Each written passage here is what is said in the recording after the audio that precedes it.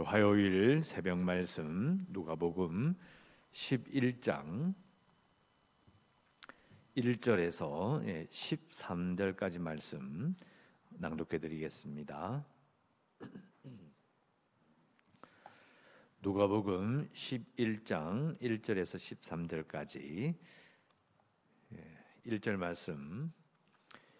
예수께서 한 곳에서 기도하시고 마치심에 제자 중 하나가 여짜오되 주여 요한이 자기 제자들에게 기도를 가르친 것과 같이 우리에게도 가르쳐 주옵소서. 예수께서 이르시되 너희는 기도할 때 이렇게 하라. 아버지여 이름이 거룩히 여김을 받으시오며 나라가 임하시오며 우리에게 날마다 일용할 양식을 주시옵고 우리가 우리에게 죄 지은 모든 사람을 용서하오니 우리 죄도 사하여 주시옵고 우리를 시험에 들게 하지 마시옵소서 하라. 또 이르시되 너희 중에 누가 벗이 있는데 밤중에 그에게 가서 말하기를 벗이여 떡 세 덩이를 내게 구워달라. 내 벗이 여행 중에 내게 왔으나 내가 먹일 것이 없노라 하면 그가 안에서 대답하여 이르되 나를 괴롭게 하지 말라. 문이 이미 닫혔고 아이들이 나와 함께 침실에 누웠으니 일어나 내게 줄 수가 없노라 하겠느냐. 내가 너희에게 말하노니 비록 벗됨으로 인하여서는 일어나서 주지 아니할지라도 그 간청함을 인하여 일어나 그 요구대로 주리라. 내가 또 너희에게 이르노니 구하라 그러면 너희에게 주실 것이요 찾으라 그러면 찾아낼 것이요 문을 두드리라 그러면 너희에게 열릴 것이니 구하는 이마다 받을 것이요 찾는 이는 찾아낼 것이요 두드리는 이에게는 열릴 것이니라. 너희 중에 아버지 된 자로서 누가 아들이 생선을 달라 하는데 생선 대신에 뱀을 주며 알을 달라 하는데 전갈을 주겠느냐. 너희가 악할지라도 좋은 것을 자식에게 줄 알거든 하물며 너희 하늘 아버지께서 구하는 자에게 성령을 주시지 않겠느냐 하시니라. 아멘. 오늘 읽으신 말씀 1절에 보시면 예수님의 제자들이 세례요한 자신의 제자들에게 기도를 가르친 것처럼 우리에게도 가르쳐 주옵소서. 그 당시 분위기를 우리가 짐작해 볼 수 있습니다. 유대인들이 무조건 나쁜 사람들도 아니고 그리고 하나님을 모르는 사람들도 아니고 수백 년을 하나님께 예배하는 것을 지켜오려고 많이 애쓴 사람들입니다. 그래서 유대인들 하면 일단 기본적으로 하나님을 예배한다, 하나님께 기도한다 이런 부분들은 다 가지고 있는 사람들이죠. 그래서 그 당시에도 이렇게 영적인 지도자들이 자신들이 만들어서 제자들에게 가르치는 그런 기도문들이 많이 있었습니다. 그래서 이제 자연스럽게 예수님의 제자들도 예수님에게 기도를 가르쳐 달라고 하게 된 것입니다. 읽어보시면 이제 2절부터 이제 3절, 4절까지 나오는 이 부분은 우리가 예배를 마칠 때 새벽기도 마칠 때 하는 주기도문과 내용이 거의 똑같죠. 그리고 사복음서도 거의 비슷하게 나오는데요. 자, 이 부분을 예수님께서 가르치시는 요 기도문의 내용과 예수님께서 앞에서 쭉 진행하시는 이렇게 사역과 이렇게 연결시켜 생각해 보면 사실은 예수님이 지금 하고 계시는 일들을 그대로 기도하고 있다는 것을 알 수 있습니다. 2절에 보시면 아버지여 이름이 거룩히 여김을 받으시오며 나라가 임하시오며 하나님 나라가 임했다. 또 하나님 나라에 속한 자가 어떻게 해야 되는지를 지금 보여주고 계시잖아요. 그러니까 결국은 이 나라가 임하시며 이 말도 사실은 예수님께서 지금 하나님 나라를 보여주시는 것처럼 사실 자신들도 그렇게 해라라고 기도하는 말이 되는 겁니다. 또 그리고 3절에 우리에게 날마다 일용할 양식을 주시옵고 앞부분에 오병이의 기적이 있잖아요. 그 일용할 양식을 말하는 거죠. 몇 달을 재워놓고 몇 년을 재워놓고 든든하게 살아가는 그 양식이 아니라 예수님과 함께 광야에서 먹었던 그 오병이의 양식, 그것이 날마다 임할 수 있도록 해달라 이렇게 기도하는 겁니다. 그리고 4절에 우리가 우리에게 죄 지은 모든 사람을 용서하오니 우리 죄도 사하여 주시옵소서 기도하라. 자, 우리에게 죄진 모든 사람을 용서하라 해달라. 내가 하기 때문에 내 죄를 용서해달라. 이 말은 사실 예수님의 시대는 이 자신들이 해를 입었다고 생각하는 시대예요. 이방인에게 해를 입었고 또 여러 가지 일들로 인해서 자신들이 속이 맺힌 게 너무 많은 사람들인 거예요. 그러니까 자신들에게 죄를 지은 자들을 용서해버리면 예수님께서 계속 혐오하지 마라, 증오하지 마라, 미워하지 마라. 사마리아인을 미워하고 로마인을 미워하고 이방인을 미워하다 보면 결국은 예루살렘은 다 망하게 될 것을 말씀하신 것처럼 혐오를 그만두라고 말씀하시는 예수님의 메시지를 이해하면 이 기도문이 이제 이해가 되는 겁니다. 우리에게 죄진 모든 사람을 용서하오니 우리 죄도 사하여 주옵소서. 근본적으로 누구나 품게 되는 혐오와 증오, 미움을 해결하지 않는다면 죄 용서 받는 것 자체가 무슨 소용이 있겠느냐? 사실은 유대인들은요 수백 년에 걸쳐서 속죄제를 드리는 사람들이에요. 하나님 앞에서 자신의 죄를 용서받기 위해서 예배를 드린 사람들이에요. 그런데 아무것도 달라진 게 없는 거죠. 근데 이유는 남을 용서하지 않기 때문입니다. 특히 자신에게 죄를 지은 자, 자신을 해롭게 한 자를 용서하지 않기 때문에 그런 문제가 생긴다라는 것을 우리가 이제 이해할 수가 있습니다. 그리고 우리를 시험에 들게 하지 마시옵소서라고 기도하라고 말씀하시는데 이것도 또 예수님과 관련이 있죠. 광야 시험을 이겨내시고 마귀가 잠시 물러갔다라고 되어 있습니다. 그러니까 예수님께서 지금 시험을 이기셨지만은 앞으로도 시험을 이기시고 십자가에서 하나님의 뜻을 온전히 이루셔야 됐던 것과 같은 말이 되는 겁니다. 너희들도 그렇게 해야 된다. 그러니까 이 주기도문은요, 잘 생각해 보면 사실 예수님처럼 해라라는 뜻이 되는 겁니다. 너희들 나처럼 해라. 나처럼 하기 위해서, 나처럼 예수님처럼 내가 지금 여기서 해온 것처럼 너희들도 그렇게 하기 위해서 기도하라, 이런 말이 되는 겁니다. 주기도문의 그 느낌을 우리가 생각해 보면서 우리가 어떤 면에서는 습관처럼 외우고 지나가는 주기도문이지만 예수님의 삶을 기억하며 주기도문을 외우시고 또 기도하셨으면 좋겠고요. 그리고 5절부터 8절까지, 10절까지, 그리고 11절, 13절까지 전부 다 내용이 기도와 관련이 있습니다. 계속해서 기도에 관련해서 예수님이 가르쳐 주시는데요. 5절에 보시면 이제 벗이 있습니다. 친구가 있는데 밤중에 친구에게 찾아가서 말하기를 떡 3덩이를 내게 구워달라. 나의 벗이 여행 중에서 내게 왔으나 내가 먹일 것이 없도다. 벗이 찾아오면, 친구가 찾아오면 이게 환대한다고 그러죠. 대접하는 것이 너무나 중요한 의무인 이 시대에 먹일 게 없다는 것이 정말 난처한 그런 상황이었어요. 그래서 자기는 다른 친구에게 가서 먹을 것을 빌리러 간 상황이 되는 겁니다. 자, 중요한 것은 8절 말씀이죠.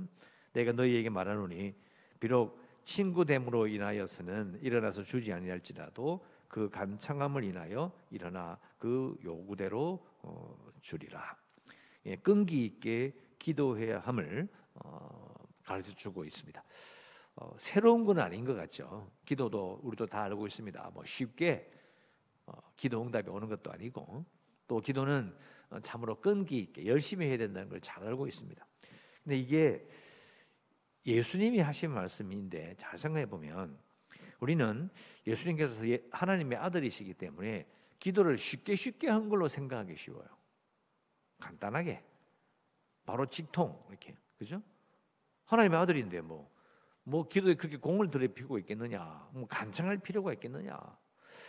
사실 가만 생각해 보면 예수님께서 이렇게 사역을 하시면서 중간중간에 조용히 가셔서 기도하셨던 일들과 십자가를 앞두고, 그죠? 땀이 피가 될 정도로 기도하셨던 일을 가만 생각해 보면 사실 이것도 예수님 자신의 모습인 거예요. 간청함을 인하여 그 요구대로 주지 않겠느냐. 예수님도 하나님 아버지에게 기도하여서 이제 능력을 받고 또 자신의 모든 사역이 아버지의 뜻대로 진행되도록 하기 위하여 정말 열심히 기도하셨다라는 것을 우리는 알고 있어야 합니다. 9절도 계속 연결되는 말씀이죠. 내가 너희에게 구하노니 구하라 그러면 너희에게 주실 것이요 찾으라 그러면 찾아낼 것이다. 문을 두드리라 그러면 너희 열릴 것이니 구하는 이마다 받을 것이요 찾는 이는 찾아낼 것이요 두드리는 이에게는 열릴 것이다. 9절에서 10절 이 말씀은 그 간청하는 기도를 설명하는 거죠. 구하라, 찾으라, 두드리라 이렇게 말씀하십니다. 그것까지 같은 말인 거죠. 끈기 있게 기도하라. 근데 우리가 이제 요 5절에서 10절까지 말씀을 한마디로 말하면 하나님과의 관계가 사실은 친구 관계임을 의미합니다. 근데 이것은 예수께서 말씀하셨죠. 세상에서 친구를 위하여 목숨을 버리는 것보다 더 큰 사랑은 없다. 너희들은 나의 친구다라고 말씀하신 것을 생각해 보면 우리가 기도할 때에 예수님의 이름으로 기도하는 것과 또 연결됨을 이해할 수 있습니다. 예수님으로 말미암아 우리가 하나님 아버지를 대할 때 또 기도할 때에 친구를 대하는 것 같은 마음으로 간청하는 그런 기도를 할 수 있다라는 것을 우리가 알고 있습니다. 또 그리고 11절부터 13절까지 이 내용은 이제 하나님과의 부자 관계를 의미합니다. 이것도 예수님께서 하나님을 아버지라고 하나님을 아버지로 기도했던 그 관계를 또 그대로 가져오는 겁니다. 너희 중에 아버지 된 자로서 누가 아들이 생선을 달라 하는데 생선 대신에 뱀을 주며 알을 달라 하는데 전갈을 주겠느냐? 너희가 갈지라도 좋은 것을 자식에게 줄 줄 알거든 하물며 너희 하늘 아버지께서 구하는 자에게 성령을 주시지 않겠느냐? 예수님께서도 이 성령 충만하여 하나님 아버지의 마음을 이해하고 하나님께서 뭘 원하시는지를 깊이 깨닫는 것, 그것이 그냥 자동적으로 되는 것이 아니었던 겁니다. 인간의 몸을 입고 오셨기 때문에 기도함으로 하나님 아버지에게 나아가야 되는 것이고, 그런 기도를 통하여 성령 충만하여 아버지의 뜻대로 순종하였음을 우리가 짐작해 볼 수 있습니다. 그러니까 하나님께서 성령을 주시는 것이 정말 좋은 일이다, 나처럼 그렇다, 이런 말이 또 되는 거예요. 앞에 보면 음식을 받기 위해서 간청했고요, 시간 지나면 이게 그냥 구하라 찾으라는 식으로 이렇게 아주 포괄적인 아주 큰 그런 그 기도를 제목, 무엇이든지 기도하라 이렇게 느껴지는데, 마지막에 13절에 딱 가면 구하는 자에게 성령을 주시지 않겠느냐, 단들이 뭐 선물로 주시지 않겠느냐 이렇게 돼 있어요. 결국은 기도하는 것이 처음에는 이게 묻는 거 이런 식으로 그냥 열심히 하면 된다는 식으로 가다가 끝에 가면 정말 기도를 할 때 구해야 되는 것은 하나님께, 그 아버지께 성령을 구하는 것이, 성령을 받는 것이 정말 좋은 일이다, 이렇게 결론이 딱 나요. 그래서 우리가 성령을 구할 때, 옛날에 뭐 성령 집회도 저도 많이 다녀봤지만은 정말 성령을 받아서, 야, 성령을 받은 것이 정말 좋은 것이다, 이렇게 가는 것이 아니라 성령을 받아서 뭔가 큰 일을 해야 된다는 쪽으로 가기 쉬워요.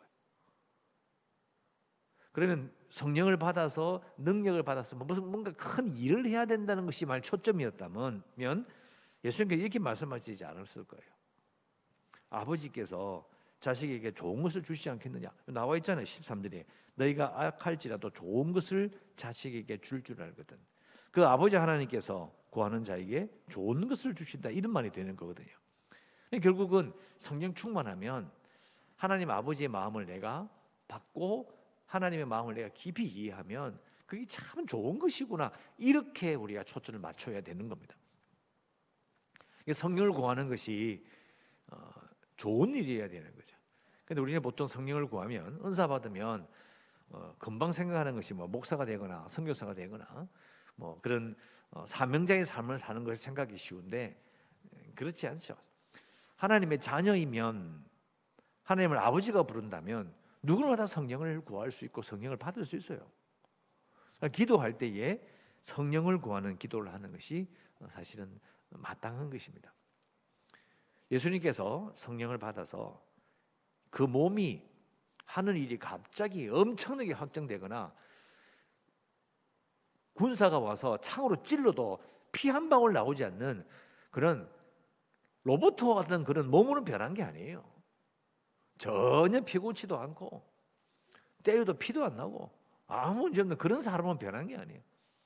그 삶이 하나님의 아버지 뜻에 온전히 순종하는 삶을 살게 된 것이죠. 그것이 하나님이 보시기에 그게 너무너무 좋은 것이고, 우리도 예수님처럼 결국은 기도 제목부터 시작해, 기도의 문부터 시작해서 친구의 간청의 기도의 비유와 그리고 좋은 것을 자식에게 주신다는 그 아버지 하나님의 모든 비유도 결국은 예수님의 삶을 근거로 해서 지금 예루살렘을 향하여 이렇게 나아가시는 예수님이 지금껏 살아온 그 삶을 근거로 해서 말씀하시는 거예요.